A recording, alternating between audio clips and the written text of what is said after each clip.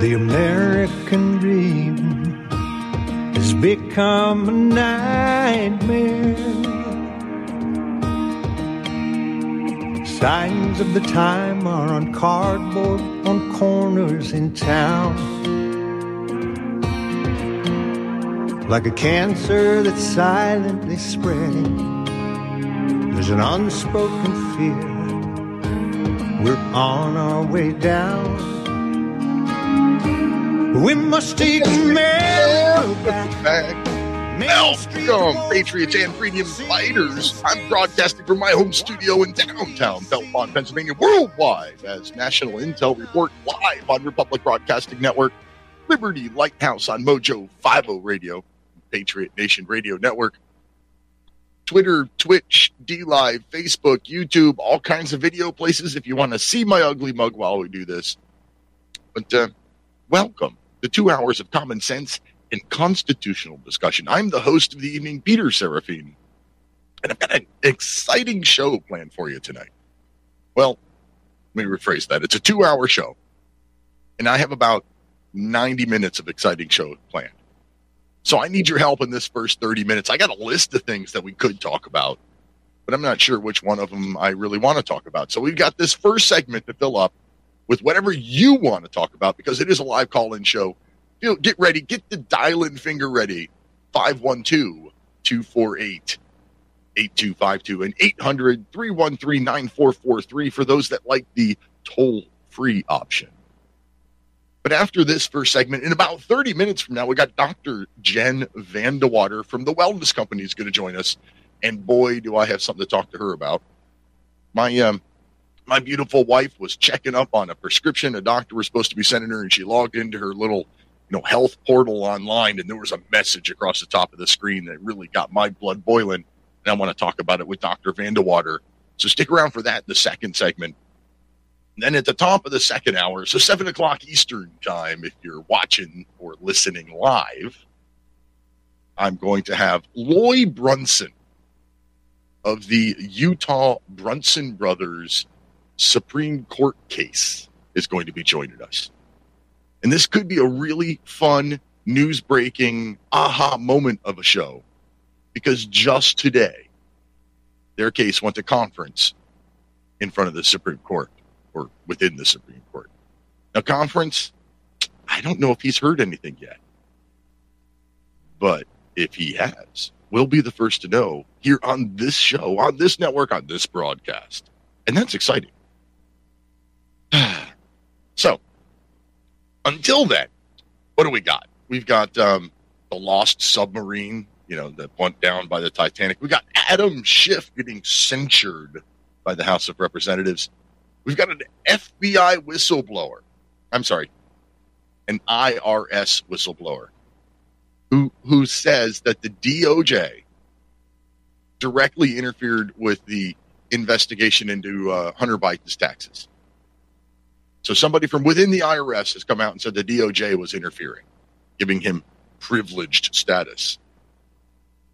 We got Fed Chair Powell, who says that the U.S. budget is on an unsustainable path. Really? Fed Chair Powell, did you just realize this? Because I think that's pretty obvious to, anybody with more than 3 brain cells that they can rub together. I mean, I've been talking about that. See, I've been doing politics now for 5 years. I've been talking about that for 5 years. We've got the, Joe Biden and John Fetterman clearly mentally unfit to hold the office that they're in. But yet, if you say that, if you point that out in any way, shape, or form, well, then there's something wrong with you. That's just wrong to point out that the person in an elected office representing me is unable to represent me because they're unfit. And then we've got the update to the impeach Joe Biden saga and what has recently happened with Representative Boebert's resolution in front of the House. So that's a list of 6 topics. Which of those 6 strikes a chord and makes you want to talk. 512-248-8252. Let me know your opinions on any of those 6 topics, and we'll run with them from there. But until you get here, oh, I don't have to until. We got Mike in Kentucky on line 1. Welcome to the show, Mike. Well, Mike Rivera last hour was kind of down on things, but hopefully we can talk about this on here without really offending anybody or thinking it's in bad taste. But have you looked at the story of the Titanic for how I think J.P. Morgan and some other captains of banking and industry were supposed to be on that boat, and I guess as it's common sometimes when things like that happen, some big names will buy a ticket and then they don't show up. So apparently there was a lot of financiers or whatever, and a lot of them, quite a few, were against the Federal Reserve System. So that has a factor there, and some of the theories, I guess, about the Titanic actually being intentionally wrecked. I don't know. Have you ever looked into that at all? I've never really looked into it. I know there were a lot of rich and powerful people on the ship boat, but there was also a lot, like you said, that bought tickets but didn't go. Like, they got their ticket because it's the Titanic and I'm rich and famous and therefore I should be there. And they buy a ticket and whatever, life happens. They don't get on board.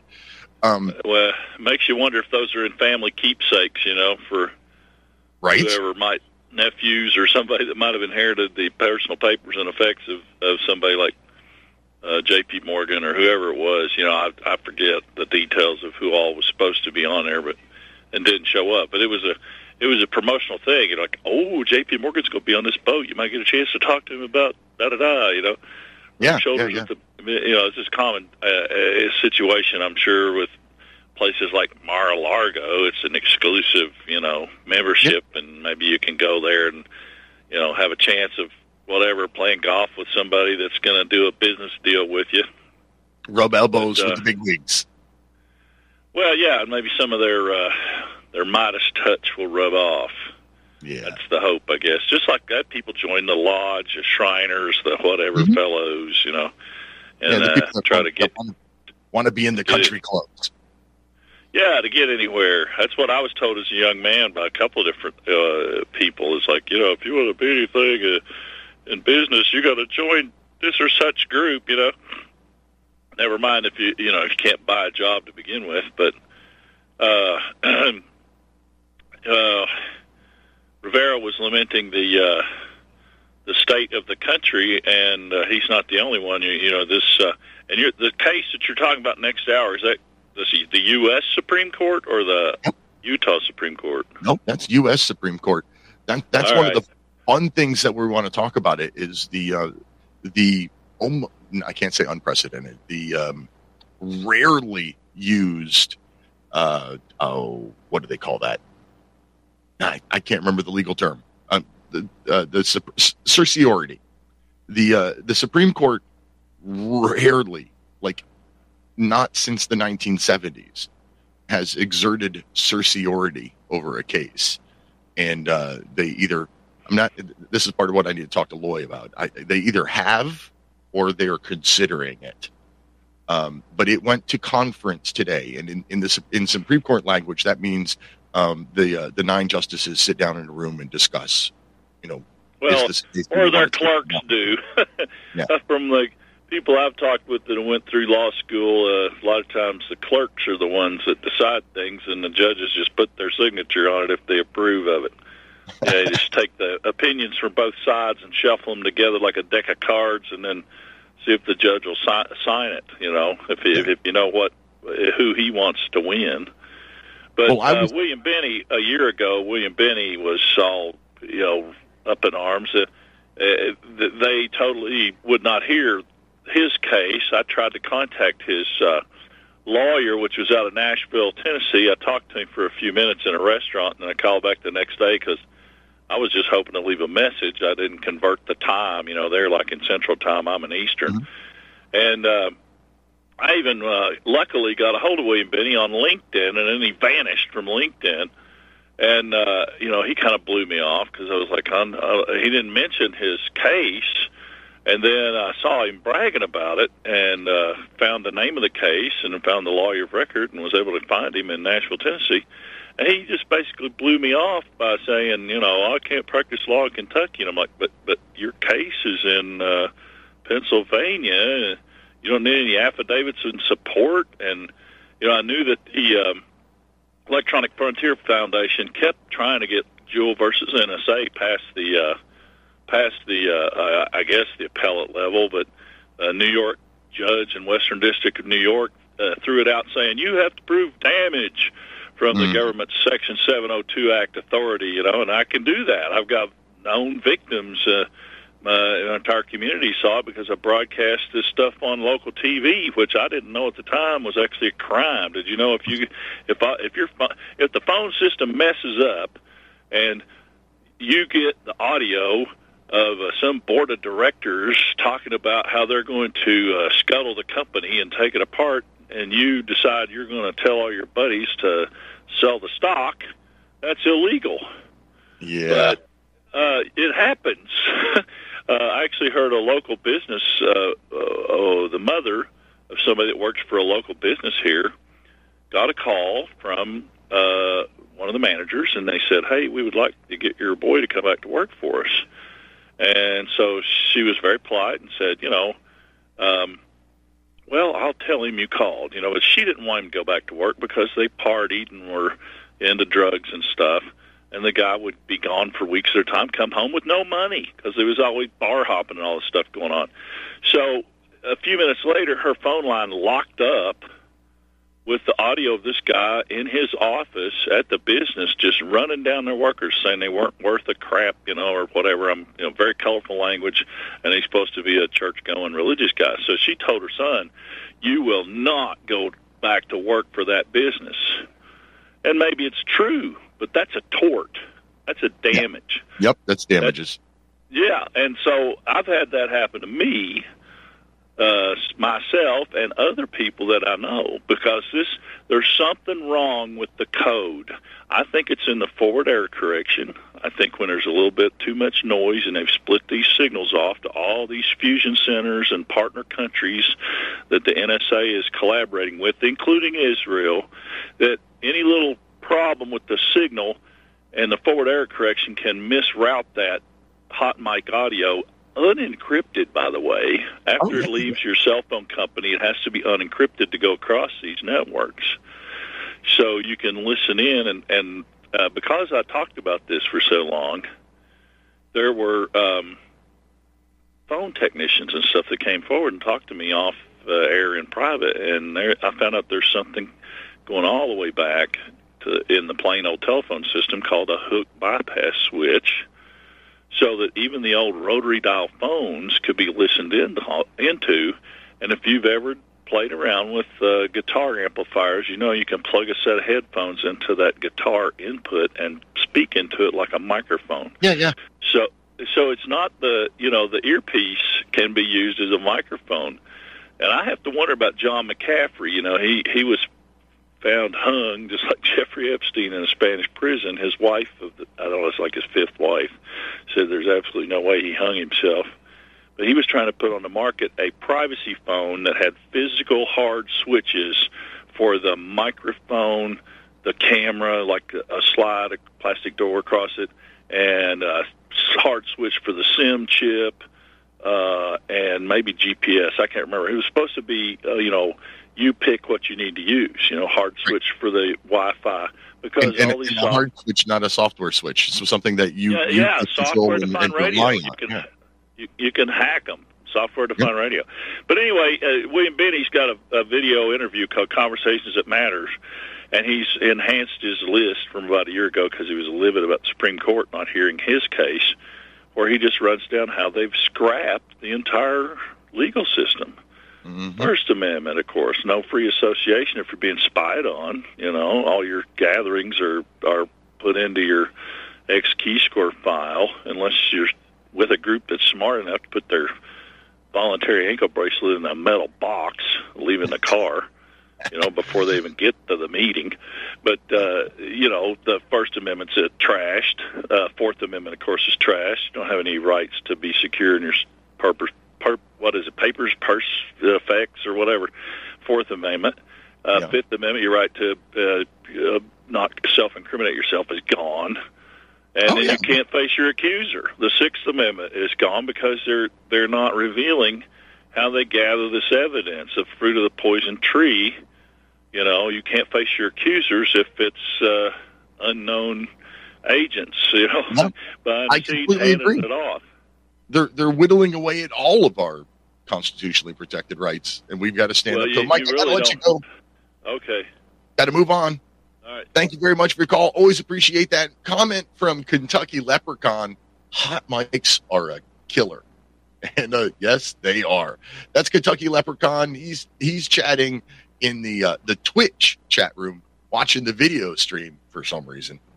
Moving on to the next caller, we got Jerry in Chicago on line 3. Welcome to the show, Jerry.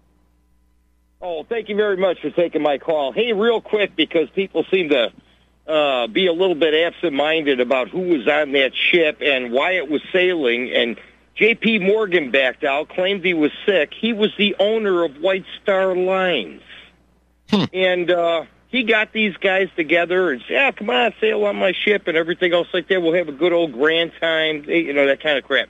Isadora Strauss, John Jacob Astor, and Benjamin Guggenheim were all on that ship, and they all went down with the ship. And what's funny is if you follow the money, J.P. Morgan took over all of John Jacob Astor's assets. Because I don't know what the deal was with Astor and kids or anything else like that. I don't know if he had anybody to leave it to, but it was like an open estate, and J.P. Morgan took it over. Were you aware of that? No, that's news to me. Oh, man. Okay, well, you know what? I'm just going off of what I learned about this 6-7 years ago. But J.P. Morgan set up on... I forgot what island it was. You might as well call it Devil's Island or something like that. But he set up the meeting with a couple of congressmen, and they were bought off to vote for the Federal Reserve taking over our Treasury and our currency and everything else like that. And that was back in 1912. And it was done during the Christmas holiday when all of Congress was excused for the holiday for several weeks. It passed on the 24th. Yeah. Well, I'm sorry, it passed. It got to Roosevelt's desk. It got to Roosevelt, or not Wilson's desk on the 24th. Yep. I think it passed late on the 23rd or something like that. And it was a very, what shall we say, skeleton crew in the Senate. Well, I want to say there might have been 4 congressmen there, maybe 5. And they didn't do the little electronic voting thing that we have now. I mean, there were it was more than that, but it was not a full accompaniment, and it could be argued that it wasn't even a quorum. I've definitely heard that argument and seen that argument made.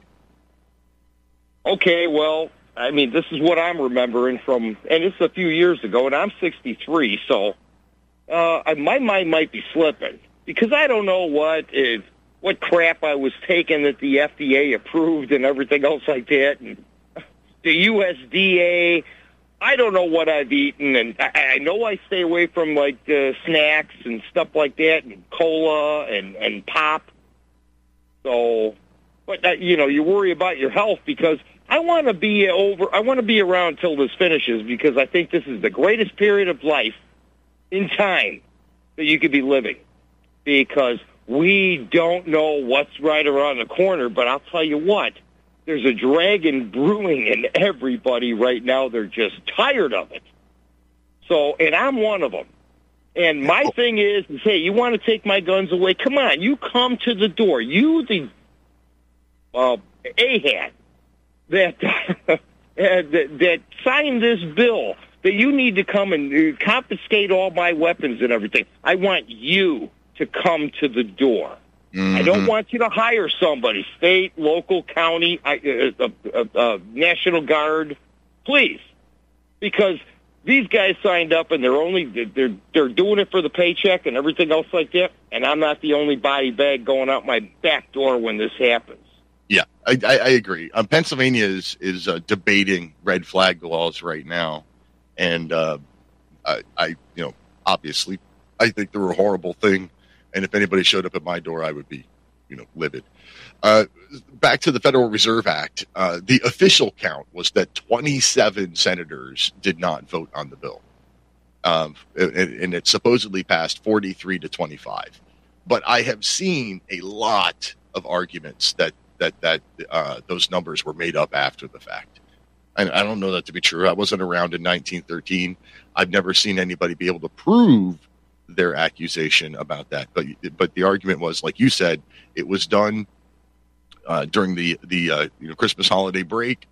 Most of those people weren't there. So how did they get these votes? But the official vote is 43 to 25 with 27 not voting. And then, 23 years later, when Roosevelt said, okay, if you hold a gold coin, a 1 ounce gold coin, $20 gold piece, gotta give it you up. can get arrested and jailed and fined if you don't turn them in. Okay, yeah, I don't know how that was ever allowed to go through, but you're right. Yeah, he made the owning gold coins illegal. Yes, and then what was it, 15 months later or so, he came out and he sold them back to the people for $35 an ounce. They made a $15 profit on an ounce of gold over 15 months. Yeah, they got like $20.17 or something like that, a coin, in that, paper worthless money. Yes. So, like I said, man, there's a whole lot of interesting things on The Creature from Jekyll Island explains a lot of this stuff. The book by Edward G. Griffin.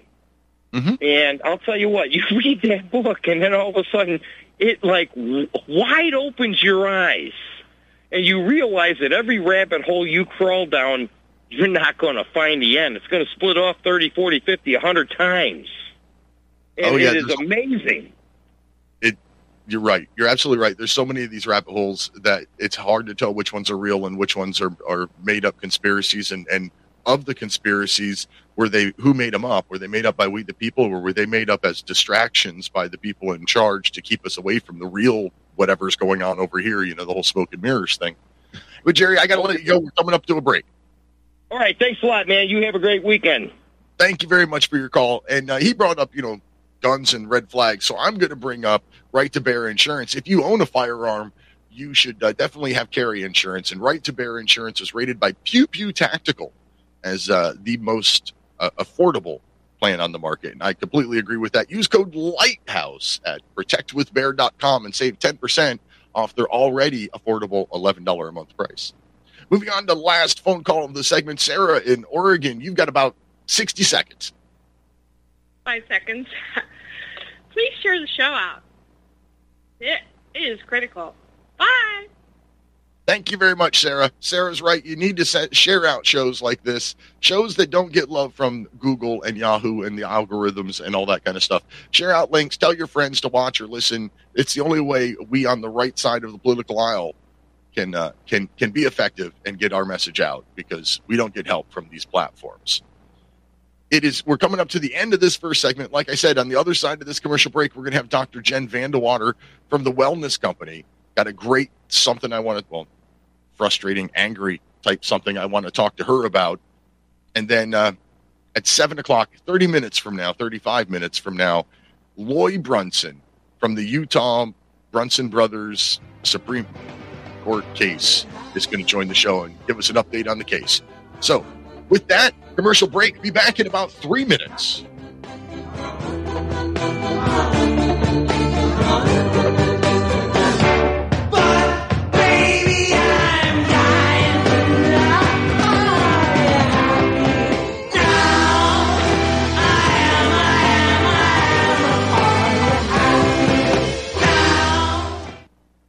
I've been sleeping on a MyPillow pillow for years, and a couple of years ago, I tried the MyPillow towels, soft and absorbent, wonderful bath towels. Recently, I got the My Giza Dream Sheets, and they are by far the best quality bed sheets I've ever owned. And, well, the quilt is pretty awesome, too. New products being added all the time at MyPillow.com, including sandals and slides and pajamas and, well, everything that you need for sleeping. Use the code Lighthouse at MyPillow.com to save yourself up to 66% off. That's the code Lighthouse at MyPillow.com. They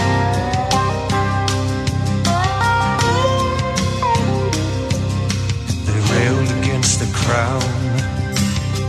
Another ragtag band declaring independence. Hey, welcome back on Peter's Therapy. Please remember to support free speech. Support this network, support this platform, share out links, buy their content, use their promo codes, etc., etc., etc. As I promised, coming to us now, Dr. Jen Vandewater from the Wellness Company. Oh, shoot. I had my little sound intro thing, and I don't have my soundboard plugged in, so I can't give you the fancy intro. I'm sorry.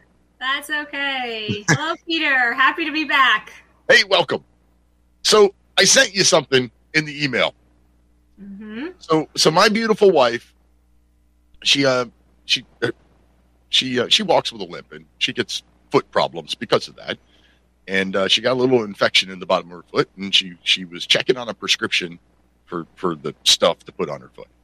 And she logged into her My Health account through Mount Nittany Medical Center, which is the largest medical group in my area, like all around Penn State and Center County.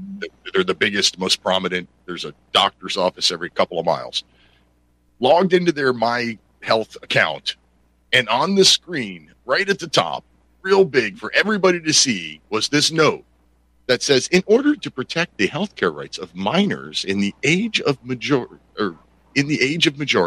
beginning March 2023, Mount Nittany Health will remove parent or guardian access to their 14 to 17-year-old child's patient portal account. Minors between the ages of 14 and 17 will need to request a new patient portal account of their own and can choose to share access to that account with their parent or guardian if they wish to do so. Yeah. So my first thought was, so they're going to be responsible for paying the bills now?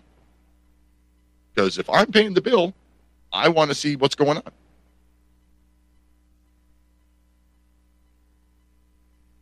Yeah. Exactly. Were you surprised by that in any way? Sadly, no. Disappointed, yes, but seeing this happening more and more. And what is the age of majority? That's like what is that? That was like the top of it in like big quotes and big bold letters. Age of majority. I'm like, this is some new thing they must be pushing. We are, we're seeing this happen more and more. And I know you and I have talked about this before, about the public, supposed education system. Parents no longer have rights to their children. I mean, you're really sending them off, even younger than 5 years old, handing them over to a stranger. And those strangers are of a different ideology, a different background, and they're teaching children that your parents have no authority and no say. And then it's now creeping into the medical system. So it started at education, and now we're seeing it creep into medical, where, children are being told, you don't have to tell your parents about what we discuss. No, like you say, the bill's going to come to you either way. You should know what is taking place, and we should, as parents, know what's happening to our children when they see any provider for any medical reason up until they're of age to make those decisions on their own. I believe this is pushing into what we are seeing a lot of, is the transgenderism. And they're trying to get children pulled away from those parents to ask them questions and make them feel uncomfortable with who they are, and promote things that go against everything that our nation was founded on, biblical principles of being man and woman, And they're really pushing it on children, and pulling them away from the parent is really the first way. We saw the breakdown of family, a few decades ago, and that's bleeding into now the breakdown of parental rights. Right. My head was about to explode when I saw that. Like, she showed it to me, and I grabbed her phone out of her hands and screenshotted it and sent it to myself. And because I use the VA healthcare system, I'm a disabled vet. And I have insurance because I have children, but I don't even use my own insurance. My kids, my youngest child just turned 18 in August, so I don't have any more children anymore. All of my children are above the age of majority. So it doesn't really affect me. But I just went to this is ridiculous. Like, and immediately thought of two things. One, well, then they can pay the bill. And two, Karl Marx. I mean, the Communist Manifesto, the Manifesto of the Communist Party. Like, one of the 10 steps to socialist takeover or communist takeover is to replace family with government. Yep. And I can't believe that there are enough medical professionals out there that are going along with this. Like, I don't even know what to say. Like, I don't get how can you we all know the first line of the Hippocratic Oath is do no harm. Right. If you're doing, any of these puberty blocking hormone therapy things before puberty, you're doing irreparable harm. Correct. Absolutely. Absolutely. And when I saw that from you, I started to think back to my younger days when I was under the care of my parents and thinking about what took place for me, and I went to private school. I was homeschooled for a little while as well. And I went to public school. So I got to taste a little bit of everything. And I remember in public school in 5th grade, they did send home forms to ask, can your child participate in good touch, bad touch, and all these things. And my parents opted us out. My parents were like, we're the parent. We're going to teach you sex education. Again, very young age in the public school system. My parents said, nope. We want to teach our children. We don't want the school teaching our children. As I progressed in years and got into high school, those forms weren't going home anymore. So 10th grade, still a very, young age, still under, your parents. They were not sending stuff home, and going into sex education, health class, we were hearing things, and, you giggle, you're a kid, right. You giggle, but they were pushing things then. And it was a little skewed, but not to the extent today. And then I recall once, too, towards my senior year, all of my friends were going to this local provider, and they said, you got to go see her. She's great. You can tell her anything, and she will not tell your mom. And I was like, thinking about this, I recalled I went to an appointment, and she asked some questions that you don't ask a high school girl. And really had me feeling very uncomfortable, and even said to me, she leaned forward and touched my leg and said, anything we discuss here stays between us. Your mom does not have to know. And again, that was closer to my senior year. So I graduated in 97. All this stuff was being started. It was being implemented in a small way. And now we've seen it just really excel to a point that it's unbelievable. We can't wrap our heads around it. We don't find words for it. It's so outside of what humanity is supposed to be, what we were created for, and they're altering and changing everything. And these poor children are, suffering because they're not even being taught. You already question your identity, just as in personality, things that foods, clothing. I mean, I went through each type of phase, trying different clothes, right? We all do that. It's so normal. But to then take that child who's just trying to figure out who they are, and now you're telling them they're not who they were created to be. I mean, we're really messing with something dark and sinister, and we better be very careful with what we're doing.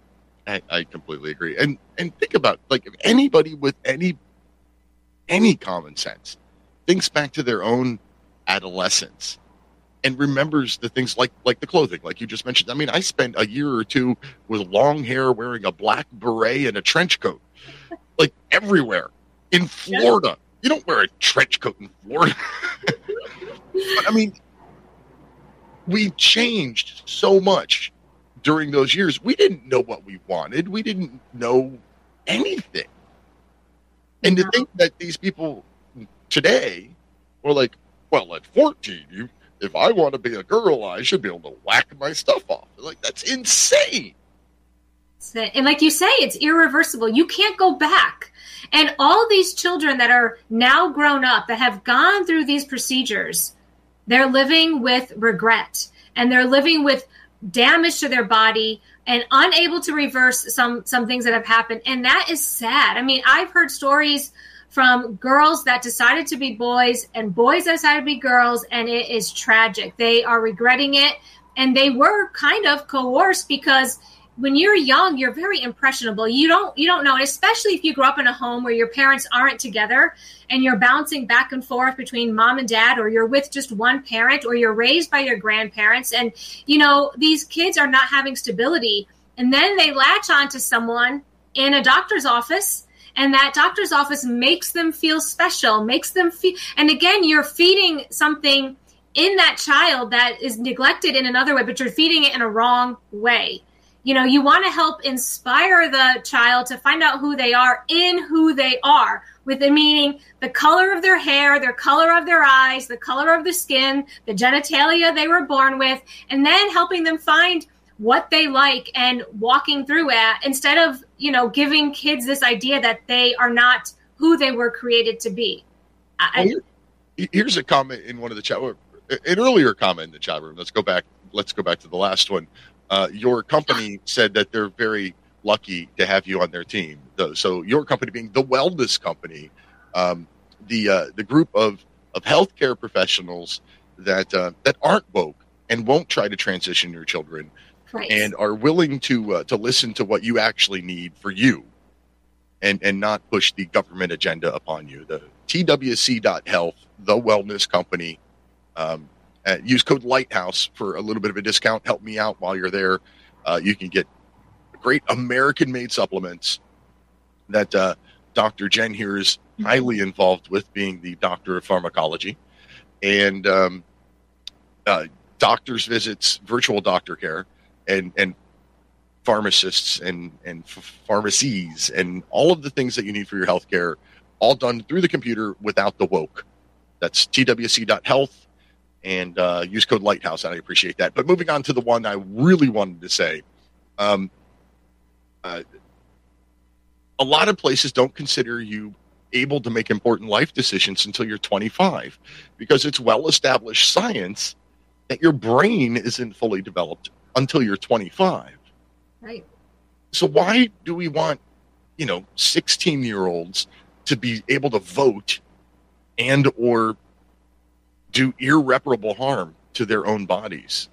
Like, there's got to be something here. There's an agenda. We pretty much can just go right there. It's an agenda. It's to disrupt the order of creation, disrupt what God has done, how he planned us to be. It's an evil, dark, and sinister thing that's happening.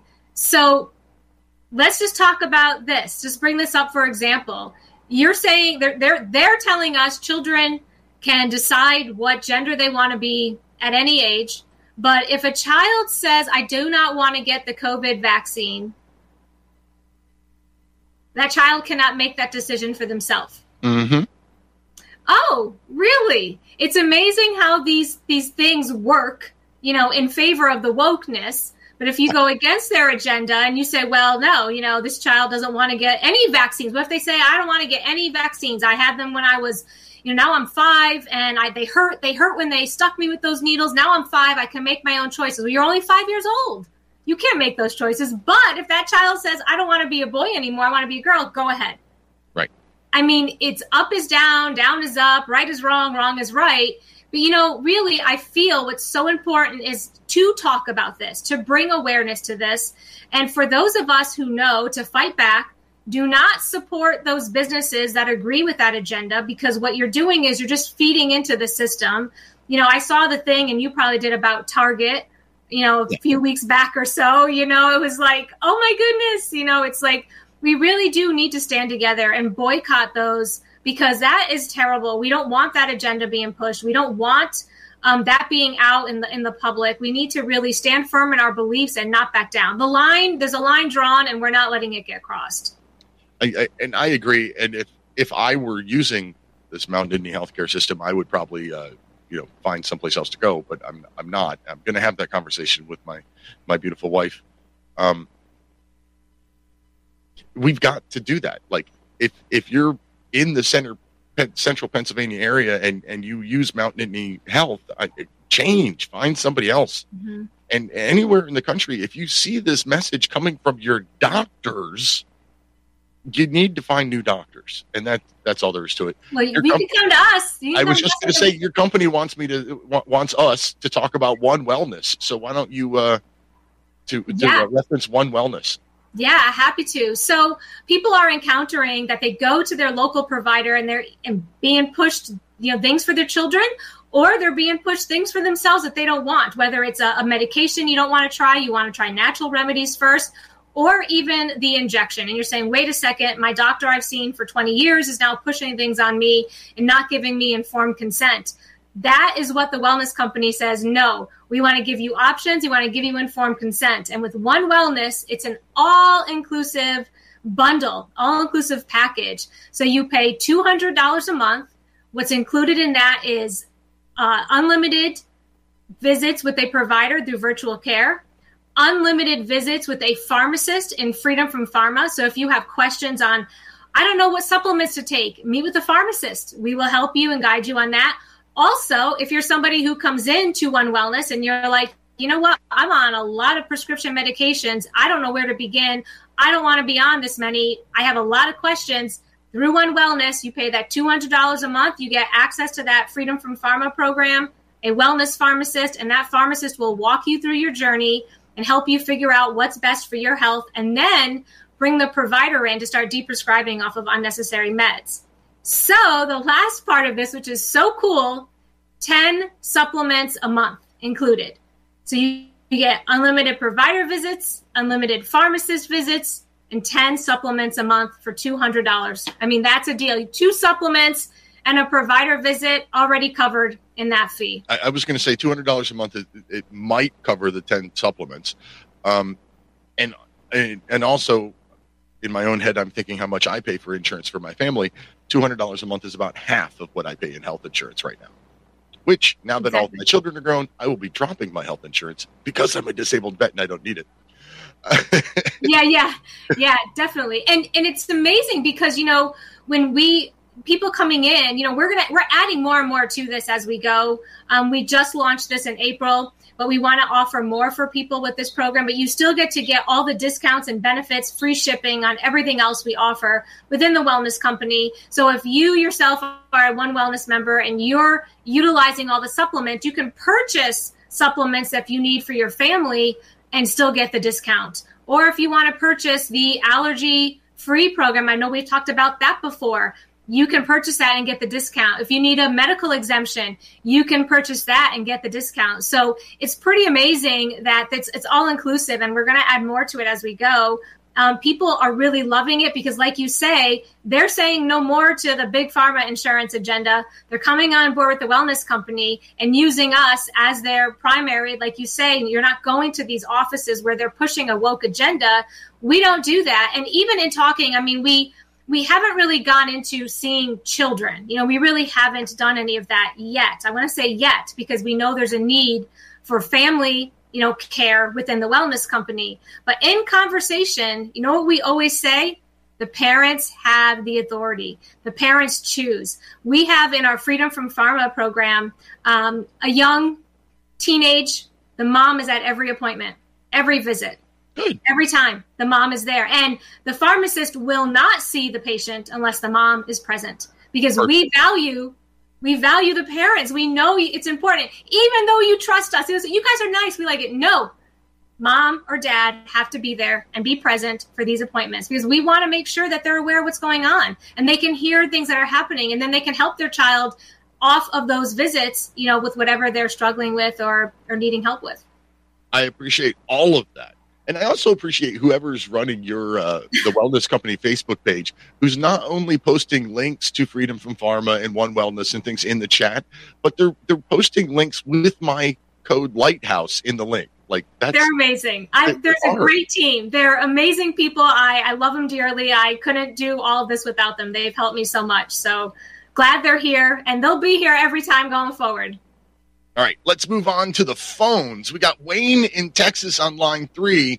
If you want to get on the line, it's 512-248-8252 or toll free 800-313-9443. Wayne in Texas, go ahead. Yeah, hi. Thank you very much. I just wanted to ask the doctor, the Wellness Company created this spike protein formula to help folks fight the effects of the COVID jabs. And I just kind of wondering what all is in it, and are you seeing good results that you could discuss with the public yet? And also, what kind of time frame does this work? I know if someone took a shot about a year or so ago, it may be kind of long in the process where the spike protein is doing a lot of damage. So could you discuss that too, like the time frame that's good for this formula? Yeah, I'm happy to discuss our spike support. It is one that I use, and I can't speak highly of it. I'll go through the ingredients so you can know it's all natural. Everything is sourced from the U.S. Besides the nattokinase comes from Japan. That's where it is. So, but we have dandelion root extract. Dandelion root extract actually binds and inhibits where the spike protein will bind to the cell so that the spike protein cannot insert the virus into the cell for replication. Black cumin seed oil does the same thing. It's an antiviral. It binds and inhibits and neutralizes the spike protein. Like I said, the nattokinase is a natural antifibrinolytic, so it breaks down clots and also degrades and dissolves spike proteins. Irish sea moss is very rich in minerals and helps to rebuild the body where damage has been done, from the spike proteins or any other inflammatory condition. Green tea extract is a potent antioxidant, kind of goes around cleaning up the junk. And then selenium. Selenium is a natural trace element that helps with inflammation. So you combine all of those, you've got a really amazing product that helps to inhibit, neutralize, dissolve spike, keep inflammation down, and help repair where there's been damage. Using the spike protein or the spike support for spike proteins, it can be used for someone who has taken the vaccine whenever they've taken the vaccine. Those who took this injection, their bodies are now manufacturing the spikes. So you would really need the support to kind of keep that load down, because when your body is overproducing these spike proteins, increasing inflammation, wreaking havoc in the body, and also decreasing immune response. So you want to keep your immune system elevated. So your friend or whoever you know that had that injection, highly recommend using it. Because we are in a time of unknown right now, I really highly recommend that people utilize the spike support, especially if you've been vaccinated indefinitely until we know more. We are seeing results. We had a patient actually in Canada who was utilizing this, went to his provider who does live and dry blood microscopy and saw the slide that the clumping of the red blood cells together started to dissipate using the spike support. We do have a ton of reviews. If you go to our website, amazing reviews. Rashes have been helped. People are feeling mobile again. Brain fog has been cleared. So there's a lot of great reviews. We've got over 100, and I read through them regularly just to be encouraged and to know that we're actually helping people. Thank you so much. That's a brilliant response there, and I know I'm going to recommend it to as many people as I can. Thank you. You're welcome. Thank you. Wayne. All right, so we had one person over in the video chat who asked if it was tied with Zev Zelenko's protocol, and your company responded that your spike support is the only one that contains nattokinase. Not to disparage Dr. Zev Zelenko in any way, shape, or form. Brilliant man who did brilliant things. Yeah, and Zev Zelenko was a part of this coming together of the Wellness Company. You can kind of look at that like he was the reason that this came together. And if anyone goes to our website, you can see the video of us forming, and our founder and chairman, Foster Colson, he and Zev Zelenko were very good friends. And that through their meeting was how this kind of came together. And, it is, I am sure he is smiling from heaven to see the progress that we've made and all that we're doing to help people, because he definitely sacrificed a lot to take care of people. Yes, he did. Gregory in California on line 1. Welcome to the show. Hello. Love the show. Got some real good frequencies coming out here. Right now, I'm almost out of cell phone use, so I'm just going to make it short and tell everybody I said hi. I love you all. Bye-bye. All right. Well, thanks for the call. And Catherine in ME, what's that, Maine? Hi, it's Maine, and I have a question regarding, I listened to Karen Kingston, and she and an MD, PhD were discussing, and I'm trying to find the video right now on Rumble, okay?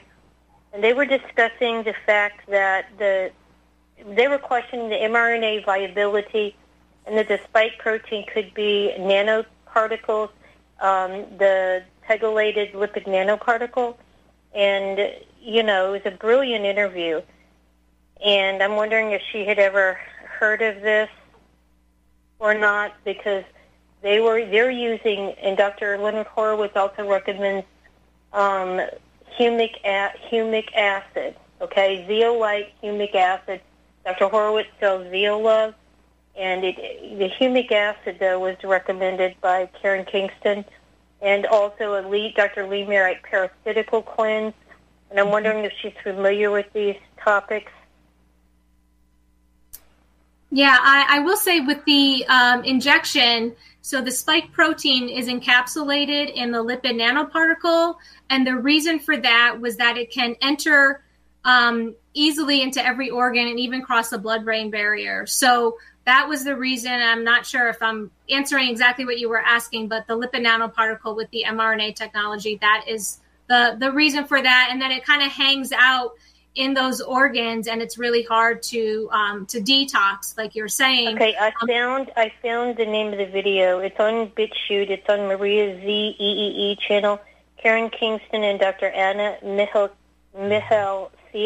Mihalcea, and it talks about these things are very deep in discussion in the video. So, are you possible to contact later after you might maybe watch this video? It was posted 20 days ago on BitChute.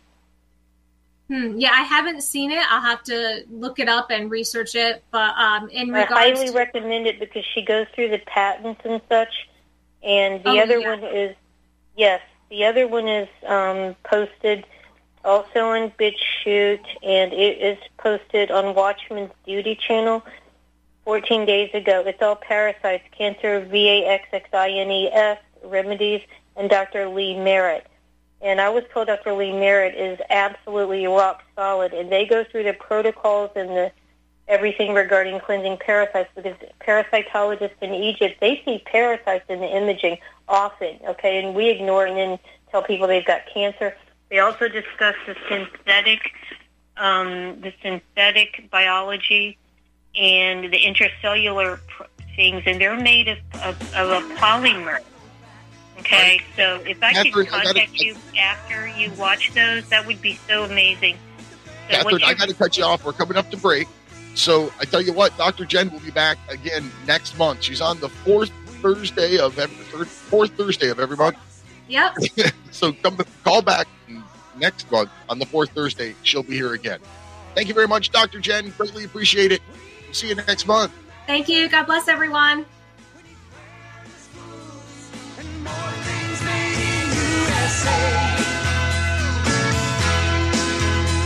It's the least we can do for the red, white, and blue. We must take America back. We must take America back.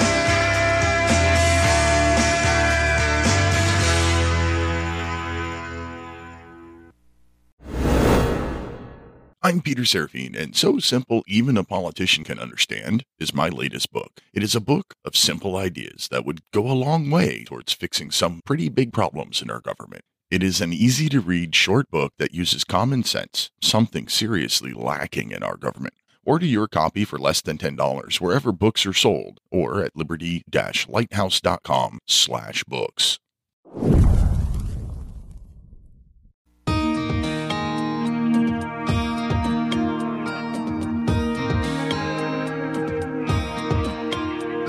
The American dream has become a nightmare.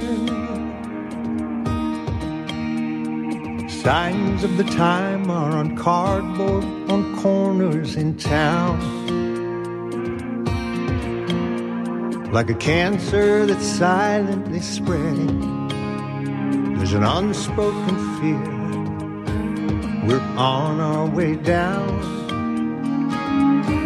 We must take America back. Hey, welcome back to the top of the second hour of National Intel Report, live on Republic Broadcasting Network, Liberty Lighthouse, on Mojo 50 Radio, Patriot Nation Radio Network, anywhere else you hear or see the show. That was a fantastic last segment with Dr. Jen Vandewater from the Wellness Company. I'm so glad that she comes back every month. She's one of my favorite recurring guests. Don't tell the other ones. But as promised, we've got this hour. Lloyd Brunson is joining us of the Brunson Brothers from Utah lawsuit. And hopefully he has some fun and fantastic news for us, because it was my understanding that the case just went to conference at the Supreme Court today. Welcome to the show, Lloyd. Hey, it's great to be here. That's correct. It did. Did you get any feedback yet? We don't hear anything probably till Monday. Okay. That's when the docket usually reflects the decision today. Okay. All right. So I wanted to get that out of the way before we go on, before we started. So let's back up. You and you and one of your brothers are named in the lawsuit, if I remember correctly, and the third brother helped you draft it, if I understand the whole process. Yeah, that's it. So we have two separate lawsuits. Actually, there are four separate lawsuits that have happened. There are two at the Supreme Court and one in federal court right now. Okay. And you're coming out of Utah, and some of the things that I found really interesting when I did a little bit of research is I mentioned it in the first hour when somebody brought it up. The concept of certiorari. The Supreme Court hasn't bypassed the appellate courts since like the 1970s. That's what we've been told. This is the first time, that's happened, that this has happened since the 70s. Yeah. So the fact that they were even willing to take your case into conference. It blew our minds that they accepted it and docketed it. We thought they were going to send it back and say, no, you have to go to the 10th Circuit with this. Okay. They didn't do that. So they had to actually make a decision and accept it under their Rule 11. And it's very specific. They have to agree that it is of imperative public importance. Those are the three words used in their Rule 11. Right. And it has to be of imperative of public importance that's so time sensitive that it can't get through, you can't wait to go. Yeah. And in the Rule 11, it says they need to act quickly on it because of it is of time sensitive importance. Okay. Yeah. So now I think we're getting ahead of ourselves because, you and I, we kind of at least have an idea of what's going on. Let's talk to the listeners for a minute and let's discuss it. So the big case that's probably the one that's gotten you the most fame and notoriety, and why I said, well, yeah, of course I want to have Loy on my show, is the case that to mischaracterize it would be to say that it's a case challenging the 2020 election. It's not challenging the election. That's correct. It's not. What makes this case unique, and why I personally, not a lawyer, why I think that the Supreme Court may have exerted this certiorari Rule 11 idea, is that you're going after our elected officials for dereliction of duty, for violating their oath. So absolutely, yeah. If I'm summarizing it correctly, and please, if I get this wrong, stop me. Your case basically says that on January 6, 2020, there were reasonably credible allegations of election fraud or whatever. And by oath, by duty, these elected officials in Congress have a duty to investigate those credible allegations. And by not investigating, they violated their oath of office and therefore should be removed. Absolutely. Did I summarize all that correct? Yeah, that's pretty correct. Absolutely. They allowed a huge security breach to happen. They've sworn to defend the Constitution against all enemies, foreign and domestic. And what the evidence was an attack, either from domestic enemies or foreign enemies, into our election process system. So it has nothing to do with the outcome. It has nothing to do with, is there enough evidence, if it's, to prove that it should have a different outcome. No, that's not it. We've been invaded. We have been attacked. And it was their duty to pause for 10 days to make sure that those votes those electoral votes that they were about to certify were truly certifiable, free of fraud, free of an attack from foreign or domestic enemies. And so when you have 145 members of the U.S. House and Senate saying, hey, we have a problem here, we better pause, and they don't, then that's a big problem, and it created a huge liability for themselves. And so they've all been sued in federal court, and now we're at the Supreme Court. And today there was a conference. We'll know the results of that on Monday. It'll either be denied a hearing, and if we are denied a hearing, we have another hearing that we can ask for, and probably would be in October.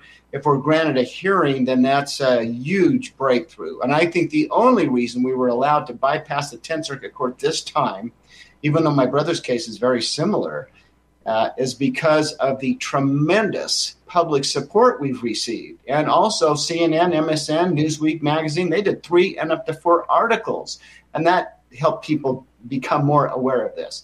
So it's the letters that CNN? Yes, CNN did 3 articles about this. That's amazing. My brother's case. Now, my case is the original case. My case started first, and we launched a secondary one to just make sure we were going to get to the Supreme Court as soon as possible. So the main case with me as the plaintiff, Lloyd Arlen Brunson as the plaintiff, is the one that's at the Supreme Court right now. The first Rule 11, it's stamped on the front of it, Rule 11, the first that has been allowed since the 70s, and the first in the history of the United States that someone representing themselves, such as myself, has been allowed to have one filed and docketed. So this is a historical moment in history, actually. Yeah, I'm just flabbergasted that CNN gave you 30 seconds, let alone 3 articles. Well, what they did, and the articles really weren't that bad, but they mischaracterized the complaint as one to put Trump back into office, and that was really not correctly, explained. So, but the fact that we got the publicity because my brother's case was denied, and so it was denied twice. But the first time it was denied, that's when CNN and the others just went ballistic, saying another Trump-related Supreme Court case has been killed. And it's like, no, we're still alive. So this might be one of those examples of, they basically were trying to mock you and laugh at you, and it's blowing up in their face, and they may be the reason that yours actually makes it. Absolutely. Yeah, I think that helped a lot. If they had just not done anything at all, it might have been a different story. But over 70,000 people wrote letters to the Supreme Court. And so when the Supreme Court received 70,000 letters, they better darn well do something about it. And so they denied it twice. But now that all those letters are there and more letters have come in, probably another, 5,000 to 10,000 letters have come in supporting my case, my petition. There's a possibility we could see a date for a hearing. And if not, we've got the summer, because they break for the summer. We have the summer to promote the letter campaign. And every single letter is more power to the Supreme Court, more support to the Supreme Court to make a right decision here and have a hearing. All right. So let's talk about that letter campaign for a second. If one of the, thousands of people out there listening to us right now wants to help, they want to write a letter, how do they do that? Takes 2 minutes. They can go to lloydbrunson.com. It's there on the screen, and watch the 5-minute video, because the 5-minute video really explains the gist of the whole thing. It's really about the oath of office is supposed to be binding. So they can watch that video, and then there's simple instructions. And for a $2 gift, you can write your own message, with a form letter that's already there. You click the button. You can sign your name, and it creates a PDF of your signature. It goes to a fulfillment company that prints the letter, folds it, puts it in an envelope, and individually mails it with postage to the Supreme Court of the United States. And when they receive it, the clerk's office, they're required by law to file every single letter that comes in. So they're aware of the letters, and they're aware of public support. So we really believe it's because of you guys out there that have been writing letters that we have a Rule 11, a historical Rule 11 docketed and filed right now. The conference, I'm sure it's already happened today. Yeah. And we'll be able to look at the docket on Monday. Something could show up tomorrow, but it's highly unlikely. But we're going to keep checking supremecourt.gov and see what the results are. And regardless of the decision, this is not over. All right. So the $2 gift that you mentioned when you go to sign this letter, that clearly that's not enough for you to be making anything off of it. I mean, a stamp alone is 63 cents. I work for the post office. I know that. Yeah. And like you said, you've got a third-party company who's printing it and folding it and all of that kind of stuff. So that's clearly not a money-making campaign. It's just covering the cost of sending the letter. Yeah, we didn't want to we wanted to make it as minimal as possible to cover the nut. All right, so that's awesome. I had no idea that writing letters to the Supreme Court had that much of an impact. That's amazing. Well, that's another historical thing that has happened. I'm sure that this is the first case that didn't make it out of conference that's received any letters at all, let alone 70,000, right? So people are becoming aware of this. And one of the really neat things about this is it's not a complicated kind of legistic legalese kind of a lawsuit. It's really Congress has given themselves immunity from what we're doing, basically. Yeah. And Article 6 of the Constitution that they've sworn to uphold and defend is very clear. Article 6 is very clear with their words that they shall be bound by oath to this Constitution. So you can't be bound by the oath and give yourselves immunity. That's a huge contradiction, a huge violation of the Constitution. And the U.S. attorneys, that's what they've been fighting with, and a number of other things. But that's their main defense, is their absolute, they call it, immunity.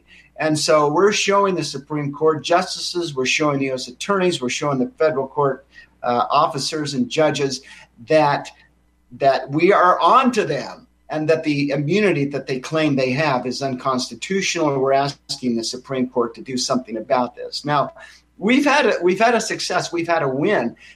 My case that's now at the Supreme Court originally was the first case before my brother launched his. And in my case, on March 31st, 2021, the Federal Court of Utah ordered the U.S. Marshal Service to start serving my summons and complaint. And according to the docket, Nancy Pelosi, Maxine Waters, Adam Schiff, and 81 others were served my lawsuit. And they were given a deadline to respond, like 30 days, I can't remember what it was, and by the U.S. Marshal Service. Well, the next day, the court notified me that they had canceled the service, that they had recalled it, that they had unfiled my case, and that then they classified my case as deficient. Well, I think they were confused with someone that hadn't, some people, when you plead poverty and you don't pay the filing fee, the court can do that. But when you pay your filing fee, which I had done, the court can't do that. And what happens is when they make when they take action like that, they are leaving their immunity, and they're doing something administratively, which you don't have immunity. And so we knew they had created a huge amount of liability for themselves. So we complained to the 10th Circuit Court of Appeals. And the 10th Circuit Court of Appeals, 3 judges decide, with their information back to us, it says, oh, they didn't unfile it, they didn't cancel it, they're just backlogged. It's like, you didn't even read our complaint. No, didn't read it at all. We took both of those courts to state court. And we battled there, and after we battled there, they reversed the decision. They refiled my complaint. The federal court ordered the clerk of the court to issue the 388 summonses. She had it finished within 48 hours. The U.S. attorneys came on board, and that's the emergency, I call it emergency Rule 11 petition, that the Supreme Court has allowed to be docketed. That's that awesome. we're in conference today about. So it's about awareness too. What the justices do is extremely important, but the fact that America is waking up, it's like your uncle tells you you're going to get the $10 million, and even though he's written the will and you're not in it, he writes an addendum, right? And so if you don't have a copy of that and you go in and the attorneys are crooked and they read the will and you say, well, where's my money? Well, that's the will. You're out of luck. But if you have a copy of it and you say, wait a second, here's the addendum, and you're out of luck, right? And that's what we're doing is we're showing Congress, we're showing the Supreme Court justices that we, the people, are on to the fact that they have given themselves unconstitutional immunity and that they've sworn to uphold and defend the Constitution. And Article 6 is very clear that I just mentioned, they shall be bound by this oath to this Constitution. So America's waking up to the power in the Constitution, the commitment that their representatives have, and the foolish and immoral and illegal immunity that they've given themselves. As a matter of fact, California and other states have perjury statutes that have the wording that excludes politicians and the oath of office. So it's basically, hey, if you want to commit perjury, it's okay if it's the oath of office, if it's the oath to the Constitution. Right. It's the most important oath you can take in this country, and they've done that. So we're exposing that. Well, I want to talk about that. The whole immunity and what was probably the purpose of it, and like what it really is versus what it became and all that. But first, I want to take 60 seconds and talk about a sponsor, Romika Designs, ROMIKA Designs.com, RomikaDesigns.com, custom laser engraved, well, basically anything you want. You can look around your house and go, hey, that ice bucket looks cool. I bet it would look cooler if I had my family crest engraved on it. And you mail them your ice bucket and they'll do that. Or you can buy stuff from their own website, have it custom cut, custom engraved, awesome stuff at RomikaDesigns.com. Use code Lighthouse and save yourself a couple of bucks for some of the coolest custom laser engraved stuff that you can buy. And think about that. If you're old like me, having custom laser engraved anything was like awesome 20 years ago. Now anybody can do it. RomikaDesigns.com. Use code Lighthouse while you're there. So yes, most elected officials have some form of immunity. And I think, like most things in government, it was done in good intentions. I believe, and let me preface this. You don't know me. I am a constitutional originalist. I'm registered to the Constitution Party. I believe that there are like 30-ish powers that our federal government is responsible for, and that everything else they do is unconstitutional and should be dissolved. So that's where I am.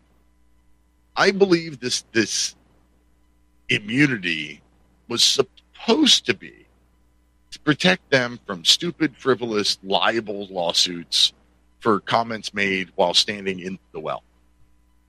Yeah. And I'd be okay with that if their immunity was for speech in the well of the House or the well of the Senate, within the Capitol building.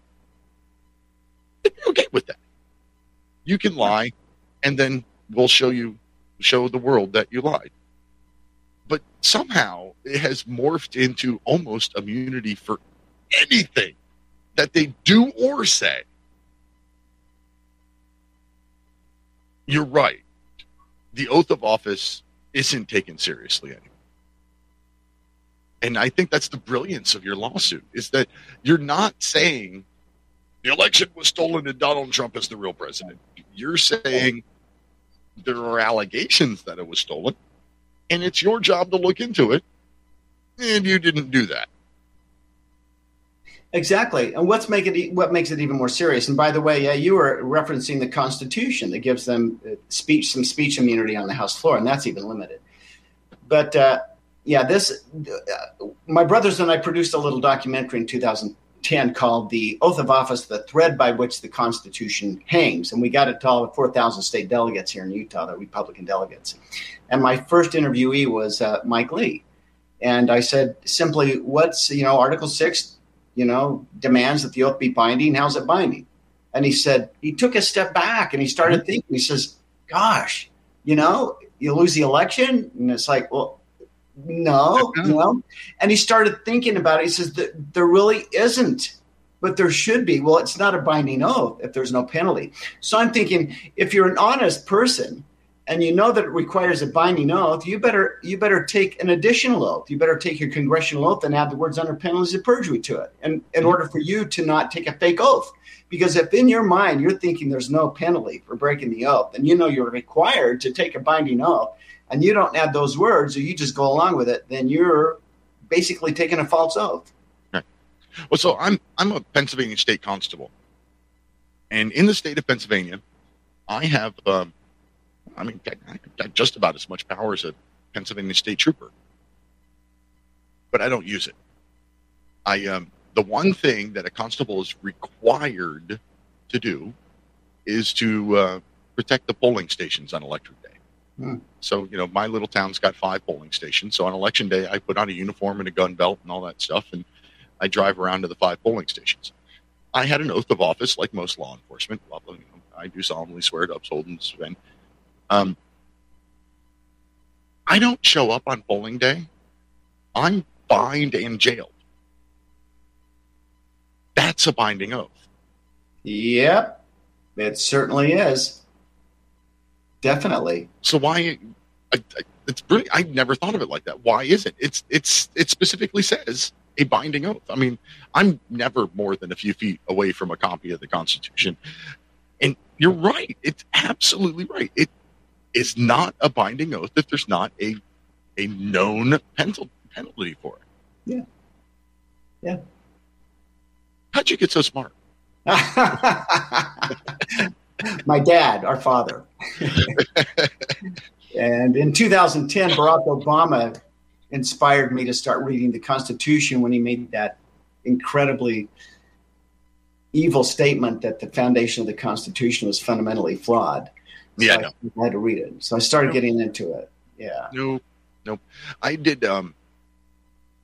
4 hours where I went through the Constitution line by line and explained what it meant in common layman's terms, which, oh, by the way, the Constitution was written in common layman's terms.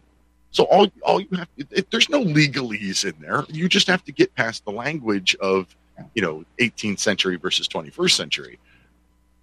And almost everything that the left side of the aisle claims is racist is, no, it was common sense and probably anti-racist. Like the 3/5 clause. Yeah. Right. People constantly, one of my best friends is a liberal. And I told him, in my opinion, the U.S. Constitution is about as close to perfect as a human could have created. I often say it's, the closest thing to a perfect document ever penned by human hands. And he says, oh, so you think that black people are 3/5 of a person? I'm like, no. I think that the 3/5 rule was probably the best thing that could possibly have happened to end slavery, because it was the 3/5 rule that kept the slaveholding states from having even more representation in Congress, you moron. Yeah. But, and that's an easy mistake to make. Anyone can make that mistake. So, yeah, as I studied, I found that I published several books. There's a pocket-sized book that has Q&A in the back. And I claim that it's the first publication of the Constitution that showed that the first 10 amendments amended something, because I don't know of any publication where you can see footnotes that shows that the first 10 amendments amended any parts of the clauses. And then I talk about how Congress defined the first 10 amendments as further declaratory and restrictive clauses to the 7 articles, and that the Bill of Rights, the term the Bill of Rights, is kind of misleading. I don't really like that. And it's not. All right, Lloyd, it is break time. We're going to be back in 3 minutes. When we come back on the other side of the break, I'm going to open the phone lines and see if we can get some calls in, if you don't mind. And I've got a funny story about one of my own books that I'd like to share before we do. But 3 minutes. Be right back, everybody.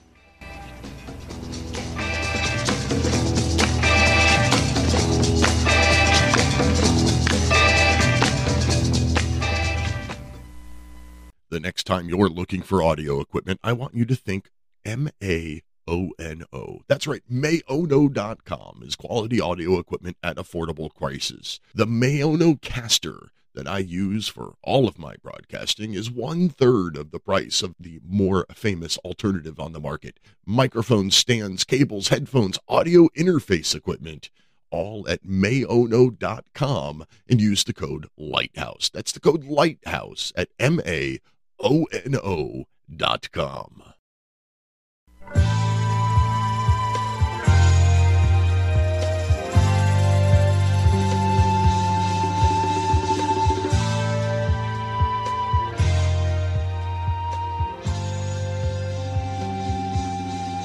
National Intel Report here on Republic Broadcasting Network, Liberty Lighthouse, anywhere else you're listening to or watching the show.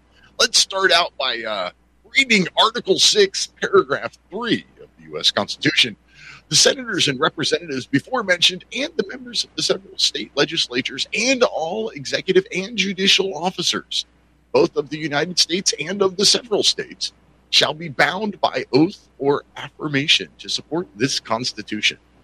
But no religious test shall ever be required as a qualification of any office or public trust under the United States, and shall be bound by oath or affirmation is the applicable portion of that regarding your lawsuit. Now, back to the funny story about my book. My last book, I hate to write because I hate to read. I love it.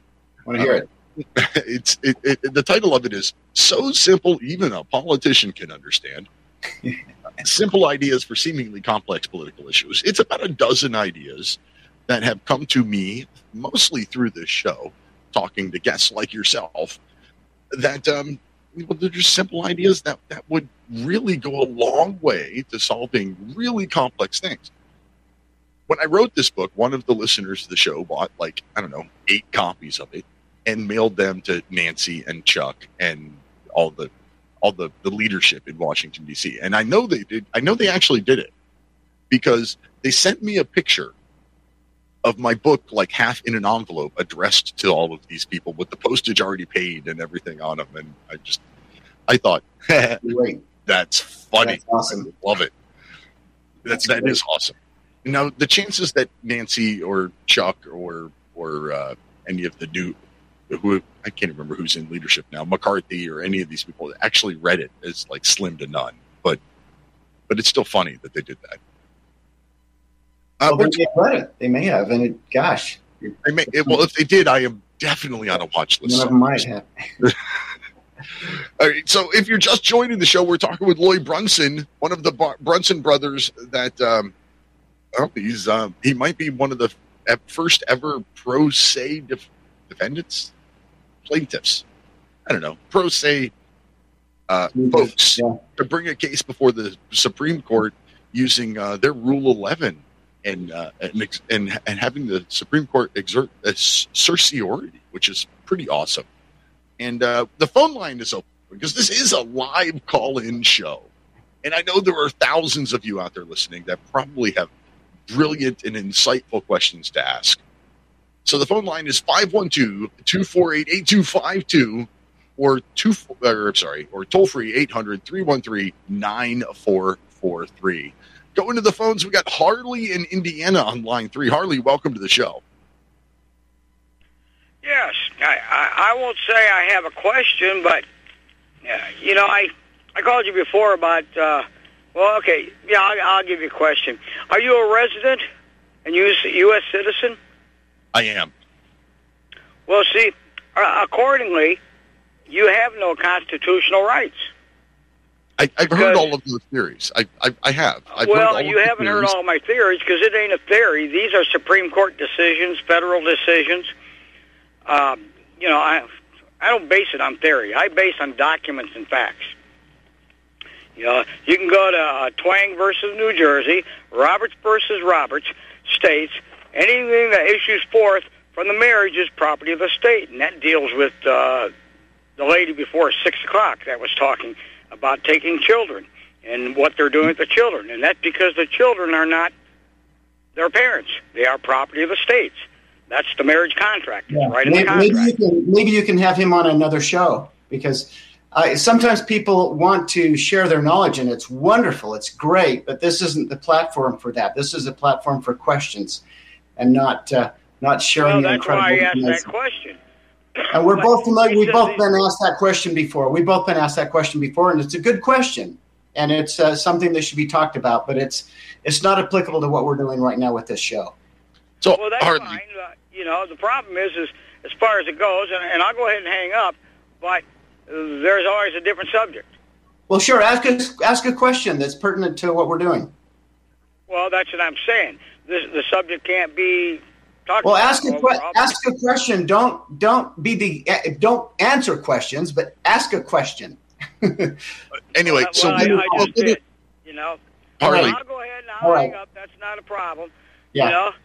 But like I say, I would like to address the question. I would like to address the question too. I mean, give me. I know you would, but I will. I'll go ahead and go, and I'll call some other time. He wants the documents and the court cases, and Well, no, I'll answer the question that you just asked in a minute, as soon as I'm given a chance to answer it. Okay. Well, the question I asked was about the U.S. citizen, because I remember that. I remember the question. What we're doing is we're actually fighting in their rink. We're showing them the oath, the commitments that they've made. Now, when we started this prosecution, the civil prosecution, we did it with the intent to follow their rules, whether they're wrong or right. We followed their rules better than they follow them. And because of that, we've been able to get where we are and raise awareness about the Constitution.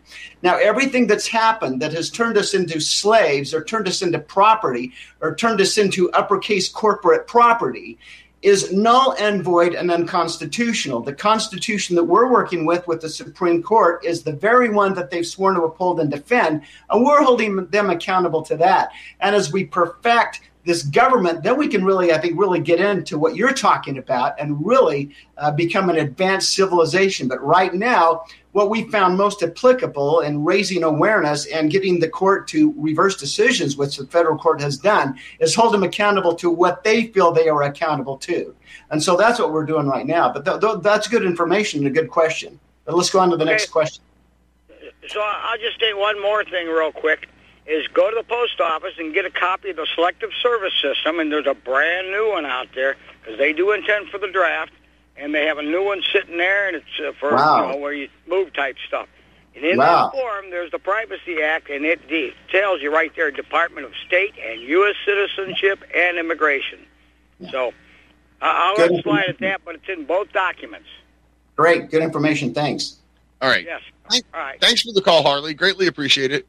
And Lloyd, that was a brilliant answer. I mean, I like you. I like to fight within the rules presented. So when people bring up the citizenship question, I'm like, well, I am a citizen. I'm not going to go through all of that.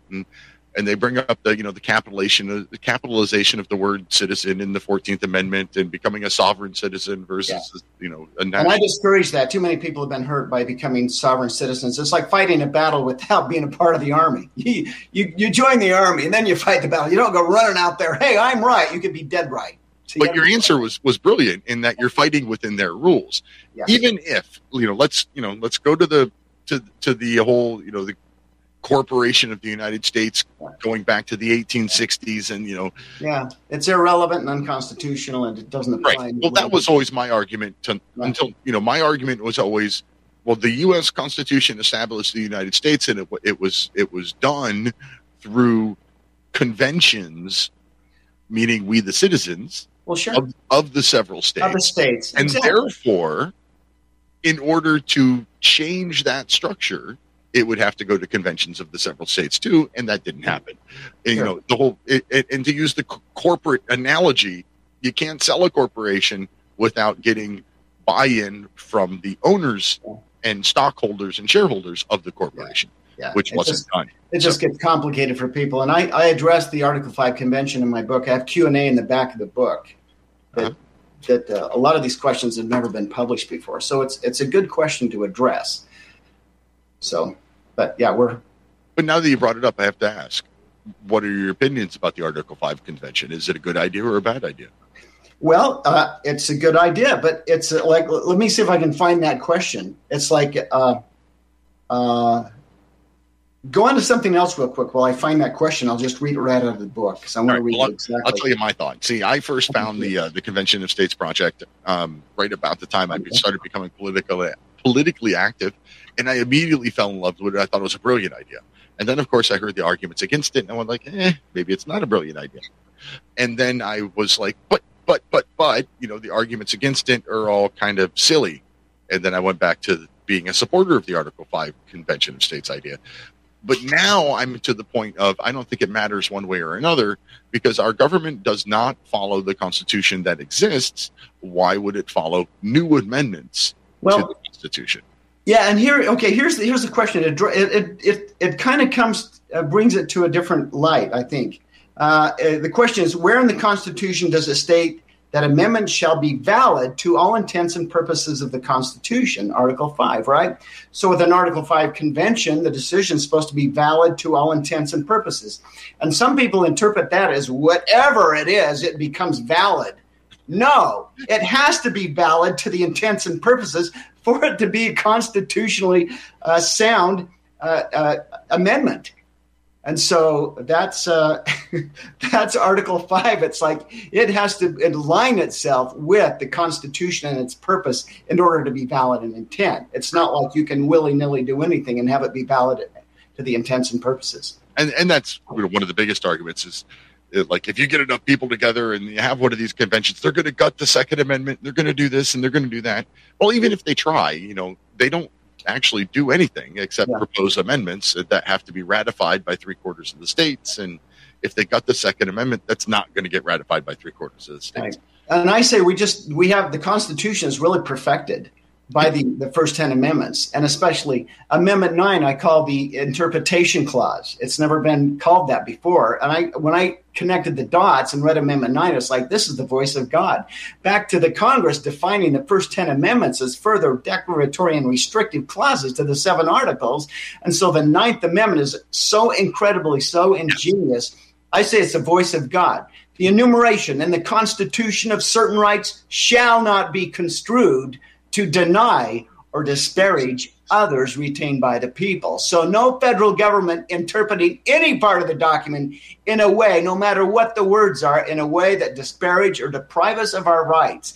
If that happens, it's a misinterpretation. It's misconstruing the document. And so the Amendment 9 is unbelievable.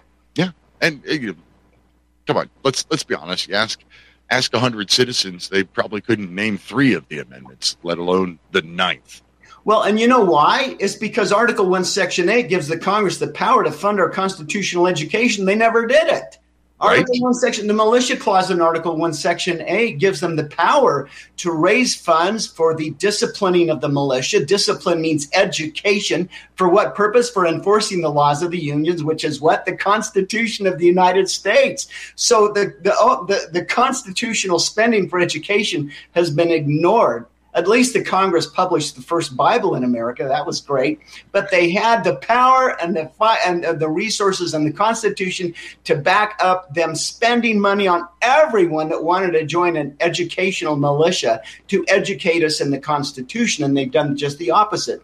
So when we're children growing up through school, we don't learn what should be the first thing we learn about our rights, how they're unalienable. And this incredible document is there for one purpose, and that's to protect those rights.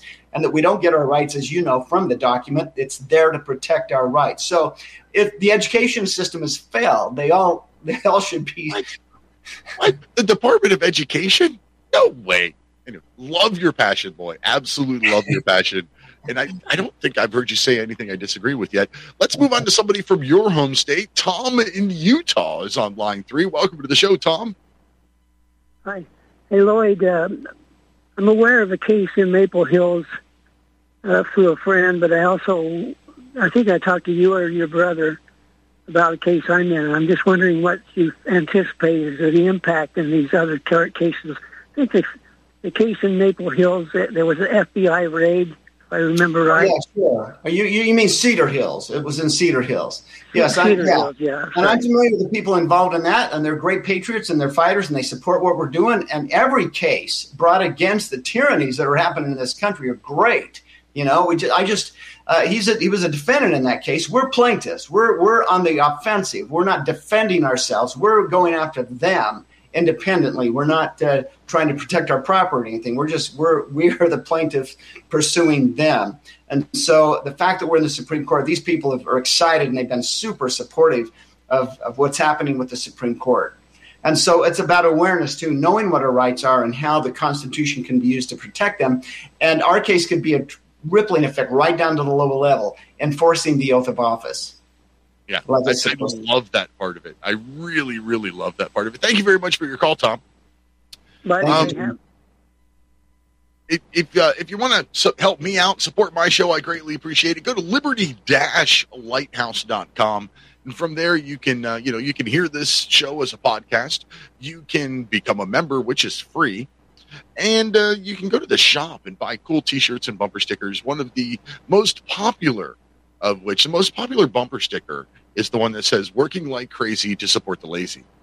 The most popular T-shirt says, it got big picture of a big black AR-15 on it, and it says, "It's because I'm black, isn't it?" And the second most popular T-shirt, it says, "Men are from Mars, women are from Venus, all the other genders are from Uranus." So liberty-lighthouse.com. Get yourself a bumper sticker or a T-shirt or something like that. Mike in Kentucky on line 5. Welcome to the show, sir. One of the, you talked about the preamble to the Bill of Rights, and when you look into the state constitutions, in particular Kentucky, it was heavily influenced by Thomas Jefferson. And the first two constitutions contained a clause in Section X, Chi, or 10, however you want to think of that. It's Section 10. And basically it prevents the duped masses from canceling or voting away these truths, like the idea that you have the right to self-defense. And in Kentucky, they tried to change that unlawfully in 1850. But it also contains a provision in there that says there's nothing to prevent you from immigrating out of the state, so that even, I guess, being tricked into immigrating out of the state would put you under that, what I've read academically was called a New Deal. The whole 14th Amendment is considered for quite a while was a whole New Deal, way before FDR came up with that term. So it's like it's a whole second constitution. How's that well, and that's...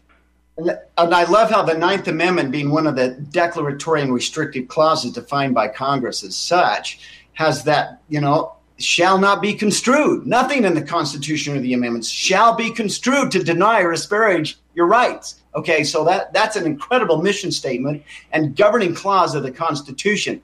So it really is about awareness. We're starting this campaign. It's really a campaign. The letter campaign and the lawsuits is to raise awareness first to the contract we have with these guys and the contract with the document that we've included in our pleadings, and that's the Constitution of the United States with its amendments as published.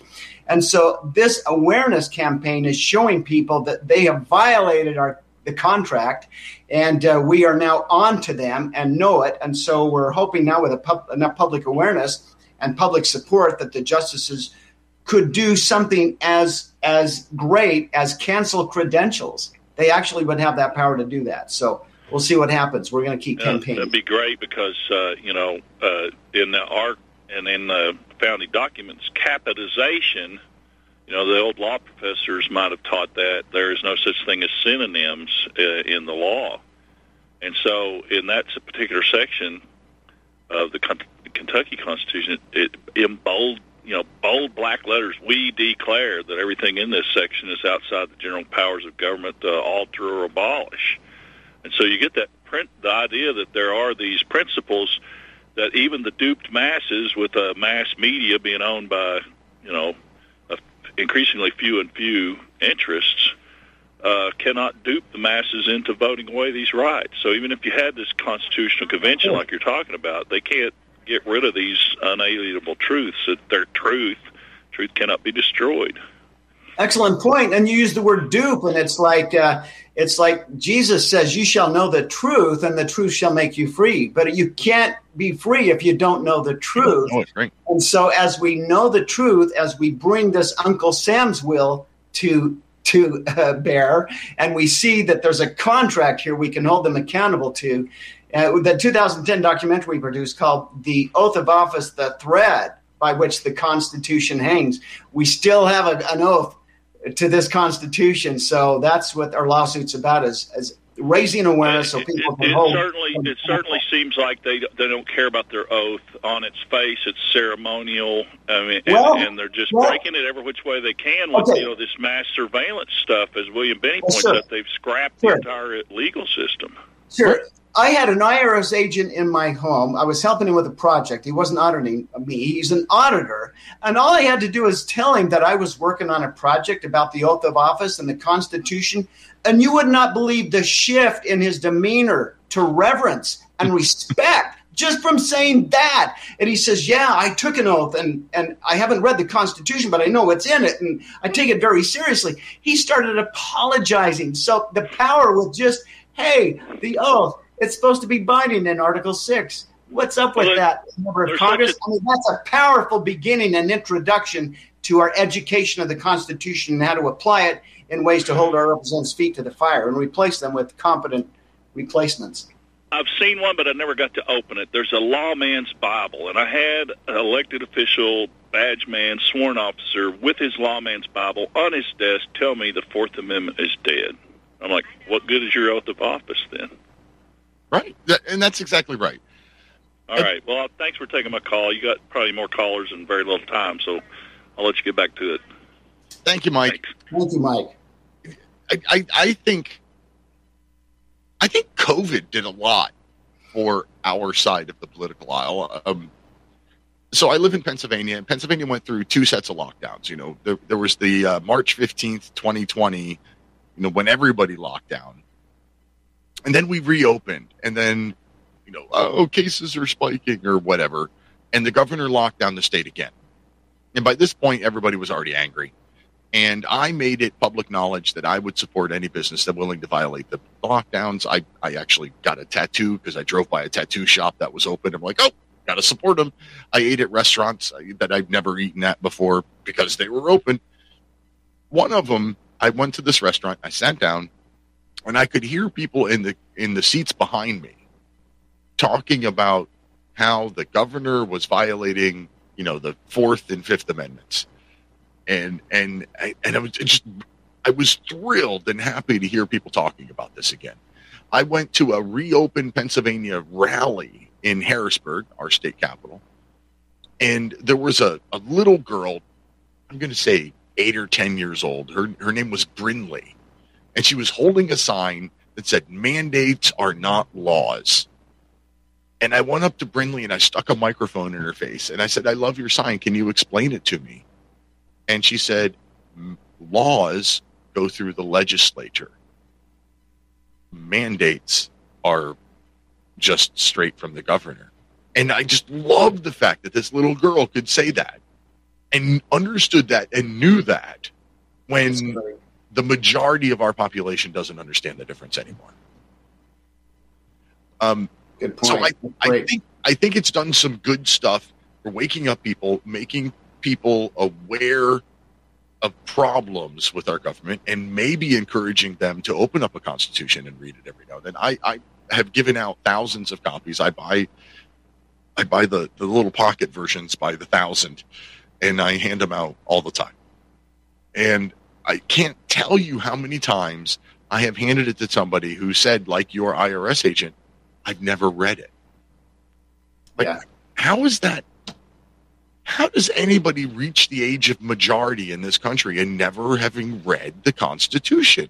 Well, it is a difficult read. And I tell people, when you get stuck, keep going, take a pen or a pencil, and you'll find things that connect. Just like reading the Bible, you keep going until you find something that connects to you. And every time you pick it up and read it again, you'll find something new. to underline. And so that's the way. So search it. Don't just read it, but search it. Go through, read, and stop and ponder things that make sense to you and connect to you. Yeah. That's great advice. The hardest thing about our Constitution is, again, like I said earlier, getting past the 18th century language. Well, and these clauses have been hidden. Like if you were to ask any member of Congress to show you a clause that prohibits socialism, they wouldn't be able to do it. They haven't done it. Has anyone ever heard a member of Congress refer to a single clause in the Constitution that would put Bernie Sanders and other socialists in their place? Well, there are political reasons they won't do it, but they're hidden in there. And that's another what I highlight in my book here. And that is the last line of the Fifth Amendment. It's very clear. They shall not have your private property, which includes your money, be taken for public use without just compensation.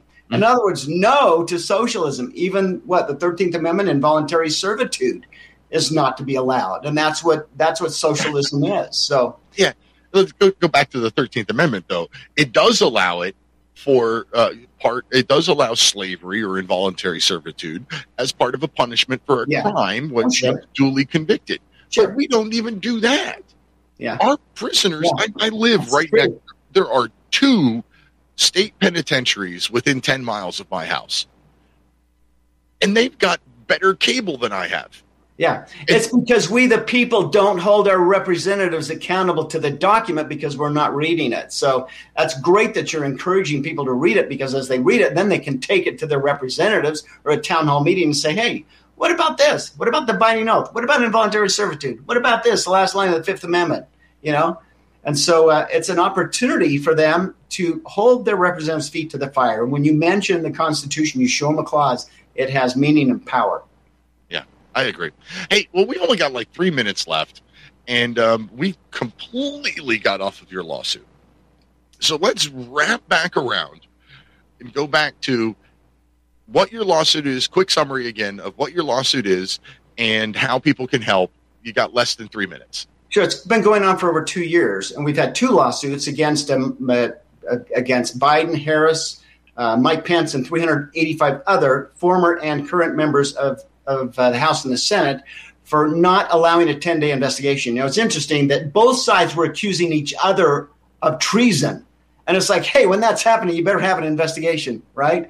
And so the federal court actually blocked my case, and because we showed them our pleadings, we took them to court. We took the court to court. We took 2 courts to state court, and after battling there, they released my lawsuit. They refiled it and let it move forward. And today, the 9 justices of the Supreme Court of the United States have already taken a vote. If 4 of them vote in favor of a hearing, then on Monday we'll probably see a date for a hearing. If they deny that, we can do another conference. It's like an appeal for a hearing date. So right now it's so important.